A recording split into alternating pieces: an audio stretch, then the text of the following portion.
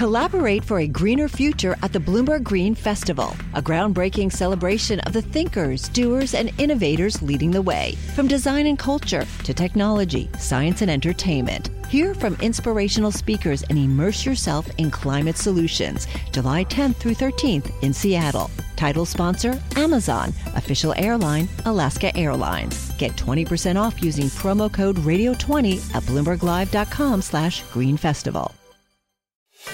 Welcome to the Bloomberg Markets Podcast. I'm Paul Sweeney, alongside my co-host, Matt Miller. Every business day, we bring you interviews from CEOs, market pros, and Bloomberg experts, along with essential market-moving news. Find the Bloomberg Markets Podcast on Apple Podcasts or wherever you listen to podcasts and at Bloomberg.com/podcast.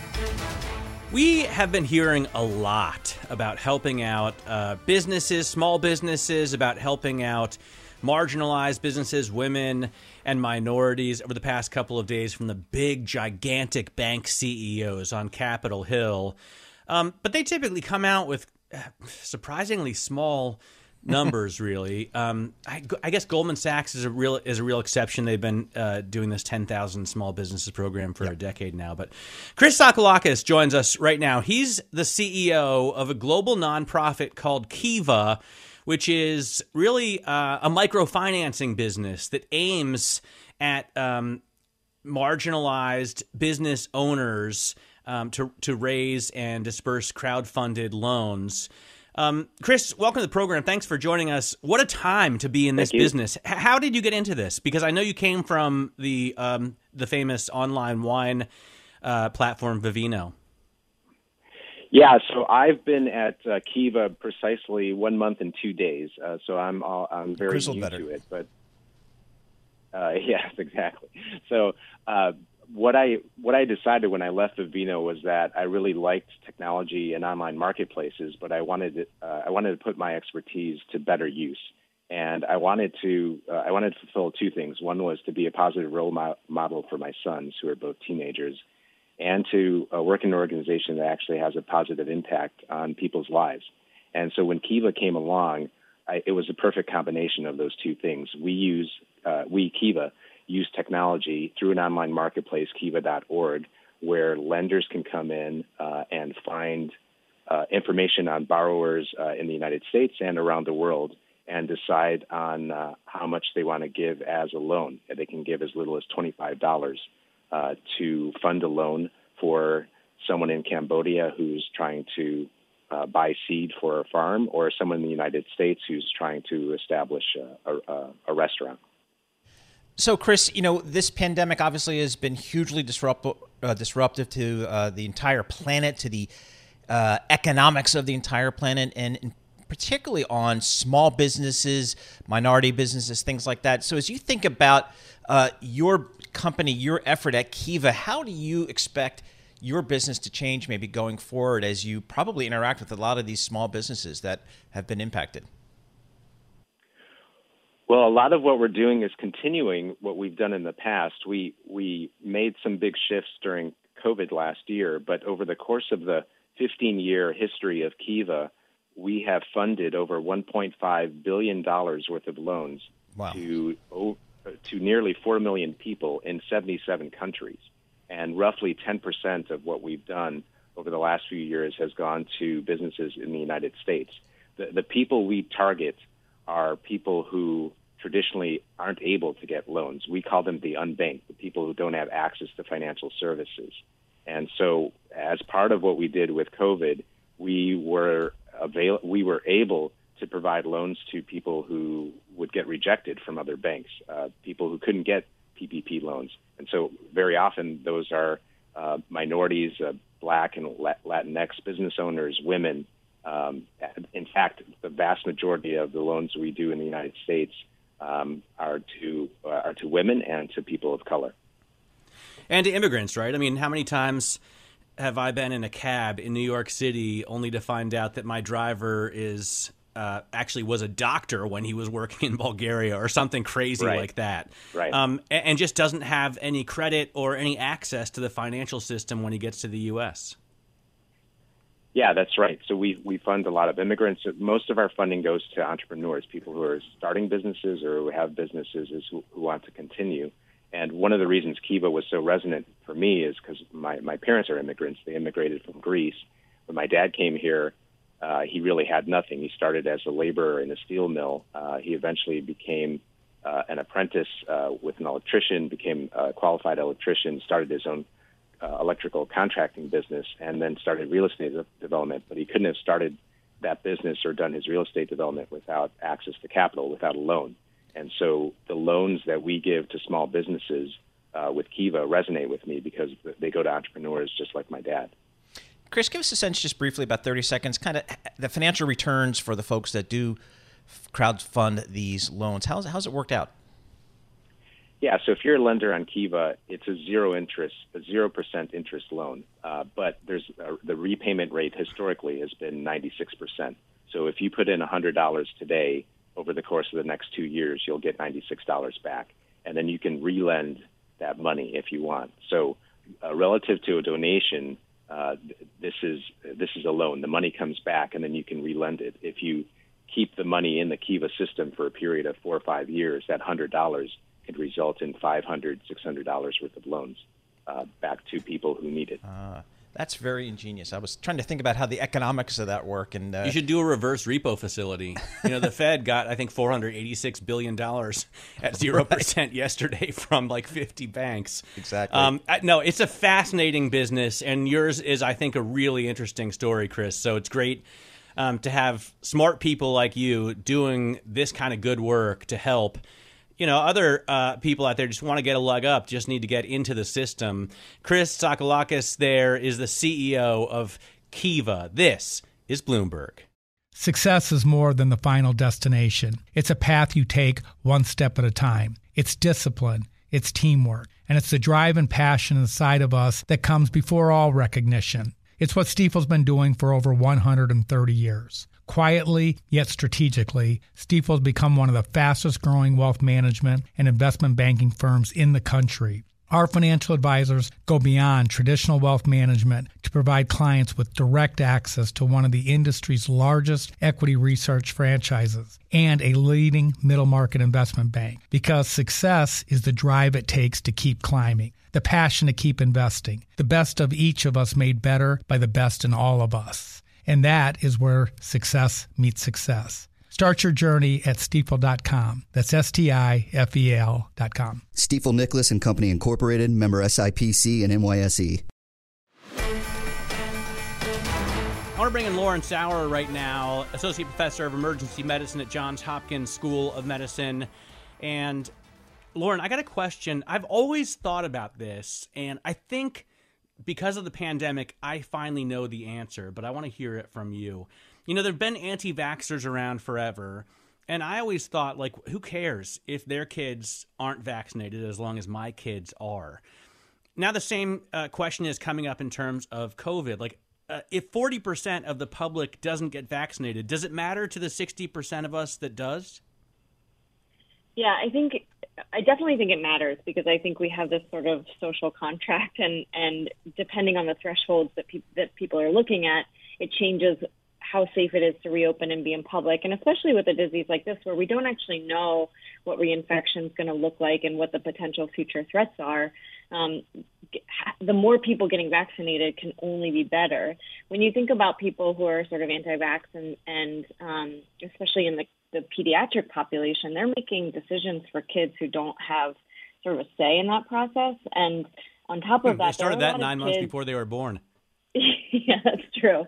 But there are kids and teachers and parents and family members of those kids who are not vaccinated who can't get vaccinated for various reasons. They may have a vaccine allergy, or they may have an immune compromised situation, or there's several reasons why people may not be able to get vaccinated. And so then you're putting those people at risk. So that's a good point. In fact, I read a story, I think maybe it was in the Times, about, for example, people who have received organ transplants aren't able to be vaccinated, or the vaccine doesn't work as well for them. My theory had been this, Lauren. I thought, what do I care if somebody in a bar isn't vaccinated and has COVID? As long as I am, I'm not going to get it. But what I was thinking is maybe if too many people don't get vaccinated, then the virus lives on and it mutates into something even crazier, and then it overtakes my vaccine power. Yeah, I think that's always a risk. I mean, mutations, variants are going to continue to be a risk. And you could have a situation, like we don't know about sterilizing immunity as much as we want to yet, right? So you could have a situation where you're on the tail end of needing another vaccination, you get a low-grade infection from that person, and it does overtake your vaccine, or you take that very low-grade infection that you may not even know that you have to someone else. And so there's situations where this chain of events happens, putting people who have no choice in the matter at risk. And that's where we want to really target bringing people who are not interested currently to getting vaccinated to the table and say, what's stopping you? What's holding you back? What can we do to support bringing you to the vaccine table? How about something that's maybe even, I think, simpler, which is simply masking here in New York? I guess we've had a week or two of you don't have to mask indoor. In New Jersey, as of today, where I live, you don't have to mask indoor, and you can actually stand at a bar and have a drink, I think, God forbid. What are your thoughts, Lauren, about masking indoors? Let's assume the outdoors is, that's pretty clear cut. But what do you think about indoors? Yeah, for me, I think the risk is still high enough. My personal opinion is that I would still mask indoors wherever possible. I think in general, we've relaxed these indoor mask mandates too soon. We're getting really close, and I think everyone's just so excited to, quote unquote, get back to normal that they're willing to let their guard down. And I think that is where we get into a little bit of a high risk situation. And masking is not, it's not that hard to do, and it is a simple step that we can take to protect ourselves and protect those other people that we were just talking about, And so for me, I would like to see the masking continue indoors, especially in those more crowded locations, until we get to those higher vaccinated levels. We're finally starting to look at the simplest possible explanation for how this virus got started at a market in Wuhan, down the street from a coronavirus lab in Wuhan. But even if the quote-unquote conspiracy theories prove true, I mean, does it really matter where it came from? To the medical field, do you need those details? No, I mean, I think it matters to some people, and I think there is always an interest in exploring origins, but I don't think we're going to get there with some targeted exploration of whether or not this is a cover-up or whether or not the origins were because of some purposeful or unintentional things that happened in a lab. We don't need that information to improve our response the next time we have a pandemic. We don't need that information to take care of these patients. We don't need that information clearly to build vaccines, to build therapeutics. Right. What we need is to focus those efforts on how we get out of this pandemic and how we move the global health forward to be able to prepare for the next one. And that's not through an origins discussion. Lauren, thank you so much once again for joining us. You do every week, and we really appreciate your time. Lauren Sauer, Associate Professor of Emergency Medicine at Johns Hopkins School of Medicine. We should note that the Bloomberg School of Public Health is supported by Michael R. Bloomberg, founder of Bloomberg LP, Bloomberg Philanthropies, and this radio operation. Cities across the United States and the state of California, they're starting to make a case for local reparations. Our good folks at Bloomberg Business Week took a deep dive of one of those cities. Susan Burfield, senior investigative reporter for Bloomberg Business Week, and also the author of The Hour of Fate, Theodore Roosevelt, J.P. Morgan, and the Battle to Transform American Capitalism. Susan, thanks so much for joining us here. You guys took a look at this whole reparations issue as it relates to a small town of Evanston, Illinois. What did you guys find? Yeah, so thanks so much for having me on. So Evanston, Illinois is, as you said, a small city just north of Chicago, and it has the distinction of being the first city in the U.S. to offer reparations to its Black residents.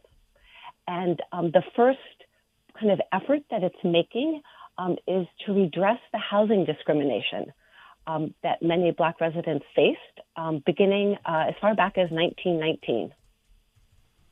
I have to say that I absolutely love the story, Susan. It was really it was like a book you just can't put down. I was taking care of my baby and trying to feed her a bottle, and I couldn't really do anything until I finished the story. Baby went hungry, or is that what you're saying? No, I mean, I noticed that she couldn't distract me. I found it really fascinating. And at first, it starts out really disturbing because I was reading about Lucius Sutton at the very beginning, and I was thinking, how is this possible? This kind of injustice in, the 1900s. That's my century. I could imagine it happening in the 1800s, but it's just it's something everyone should read. Even people who have become kind of numb to the social justice and what the congressmen were talking about woke capitalism. But when you read this, you can understand why it's worth fighting for.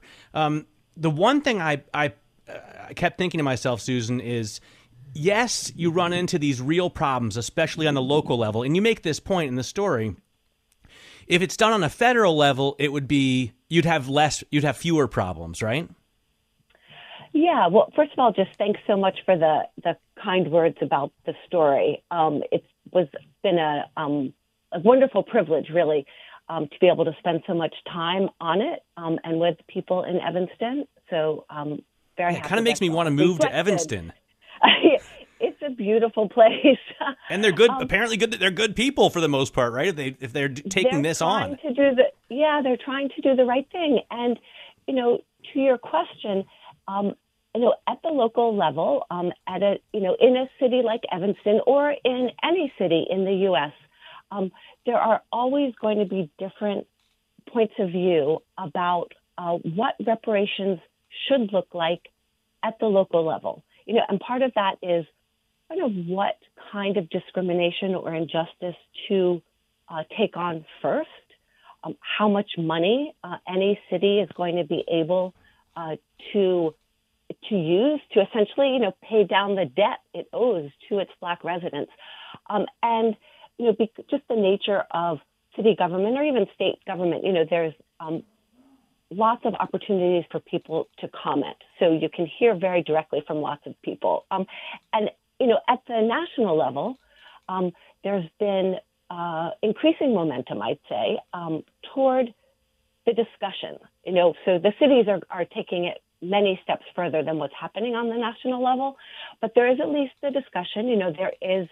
There are studies that would help calculate how much reparations should be, and of course that's trillions of dollars. And in Evanston, we're talking about millions of dollars. How does the process actually work? If someone feels that they are due reparations, how's the process work? So in Evanston, the first round of money, which is about $400,000, and is going to be given out to recipients this summer, and essentially anyone who lived in Evanston, any Black resident who lived in Evanston from 1919 to 1969, that's the year after the federal government passed the Fair Housing Act. So if you lived in Evanston during that time, you're eligible. And you're given first priority. Second priority is to the descendants of those people. And third priority is to a resident who moved or lived in Evanston after that and can show that they face discrimination.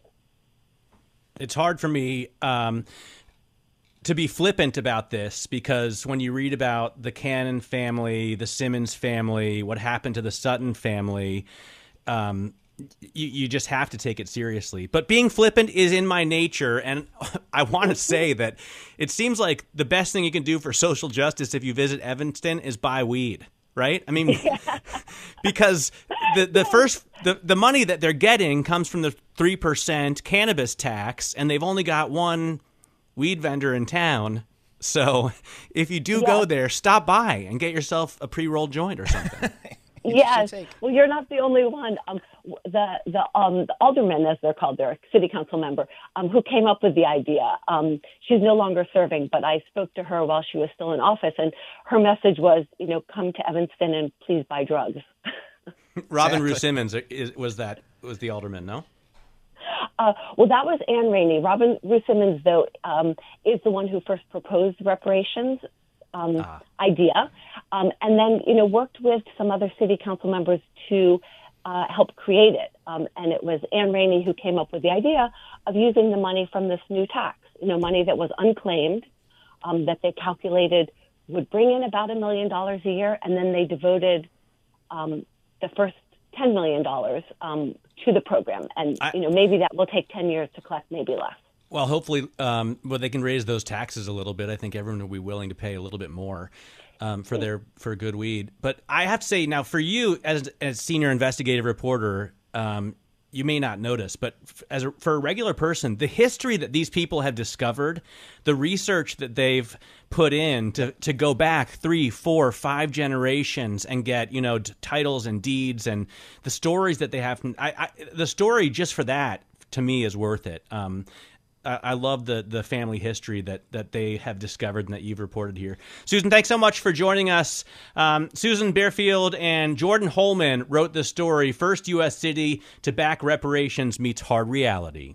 Hi, I'm Ron Kraszewski, Chairman and CEO of Stifel. Financial advisors, if you're not growing your practice, you're losing market share. Stifel is a growing entrepreneurial, advisor-centric firm built for successful advisors like you. Imagine having the resources of the largest wirehouses and the support of the boutique shops, but none of the bureaucracy to get in the way of you serving your clients. At Stifel, it's your business, your book, your clients. I always tell the advisors we're recruiting, I want you to come to Stifel and double or triple your business. Most of them laugh and shake their heads, but I'm serious. Don't take it from me. Take it from Stifel's #1 finish in J.D. Power's 2023 U.S. Financial Advisor Satisfaction Study. So, there's a reason why 148 financial advisors joined Stifel last year. Come join us and find out why Stifel is the firm where success meets success. Visit www.choosestifel.com. Stifel Nicholas and Company Incorporated, member SIPC and NYSE. Now let's delve into crypto. I don't think we've mentioned Bitcoin at all today, Paul, or Doge or Ether or Tether. Mike McGlone joins us, commodities strategist for Bloomberg Intelligence on crypto. The volatility has been amazing, but the lineup of guests that we've had, Mike, has been insane. Over the last week, I have interviewed Nick Carter, who is a brilliant writer from Castle Island Ventures, Sam Bankman-Fried, who is one of the richest people in America now, and he's only 29. He's got like $40 billion in crypto, and Bobby Lee, who is a pioneer in the space. He started BTC China and now has a really cool hardware wallet out. Mike, what's your current thinking on Bitcoin as we've gone through these wild up and down swings? Is it here to stay, the volatility for right now, or are we getting past it? Well, hey man, I appreciate you mentioning some very smart people that I basically enjoyed those interviews. And I think the key thing to think about in cryptos is it's a bull market that's corrected, got way too excited, and I'm one of the people who got suckered in too. What really brought me in and thought it would continue up was when volatility dropped. 60-day volatility on Bitcoin dropped to the lowest of the year right before the collapse. I was like, oh, typically that means it's going to go higher. So it was a sign that was just way too much speculative excesses. The minute that Dogecoin got in Saturday Night Live, that was the bell ringing. Okay, let's look back. Now let's look forward. Right now, Ethereum's up 240% on the year. The Bloomberg Galaxy Crypto Index is up 100%, and Bitcoin's up 26%. Bitcoin's a dud. The rest of the space, Ethereum's a stud. But I think that appreciation is going to continue because the fundamental underpinnings are still quite strong. How about the regulatory overhang that's beginning to build here? We've seen some central bankers, including some folks in China. How do you think about that? Yes, that's a key thing, Paul. I'm glad you brought that in there. And the key thing that Kathy Wood said, there's just not much you can do to really regulate Bitcoin anymore. It's the world's largest decentralized network. It's open source software. So China has what China did recently, I think, is a good indication of how significant Bitcoin is. Now, here we have a country that does not have, it's becoming a surveillance state, doesn't have free flow of capital, certainly doesn't have discourse, and they have to limit their people from Winnie the Pooh and from the internet. So they have to limit Bitcoin, and they have to limit flow of capital. So that's a significant sign, but it's also what's going to really tilt the U.S., I think, to embrace it more, because there's a Cold War that's really brewing and getting more and more, and that is what's I pointed out in the crypto chat this morning, is it's the digitalization of money. It's enhancing dollar dominance. The most widely traded crypto on the planet is Tether. I've mentioned this before. It's double the volume of Bitcoin, and it's a digital dollar, and it's an Ethereum token. So key things there. Dollar's dominating, Ethereum's gaining dominance, Ethereum's that significant. And the U.S. is probably going to say, all we have to do is nothing here, and we're beating China and the world in this big battle against the two major powers.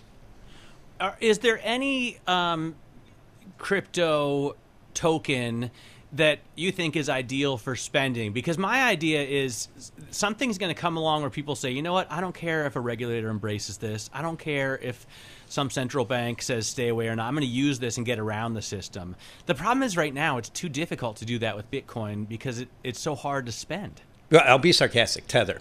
I mean, it's a digital dollar. I'll be honest. Okay. The global reserve currency is the dollar, and it's gaining dominance, despite the fact that U.S. GDP is declining. Because after what's happened in China and Hong Kong, the world sees, okay, it's not the best place in the world. It's not the best, but the dollar is the best place, the best thing to transact. And then there's this global digital reserve asset. Now, it used to be gold was the digital store value. It's becoming more and more Bitcoin. So I think for spending, dollars is actually gaining in terms of digitalization.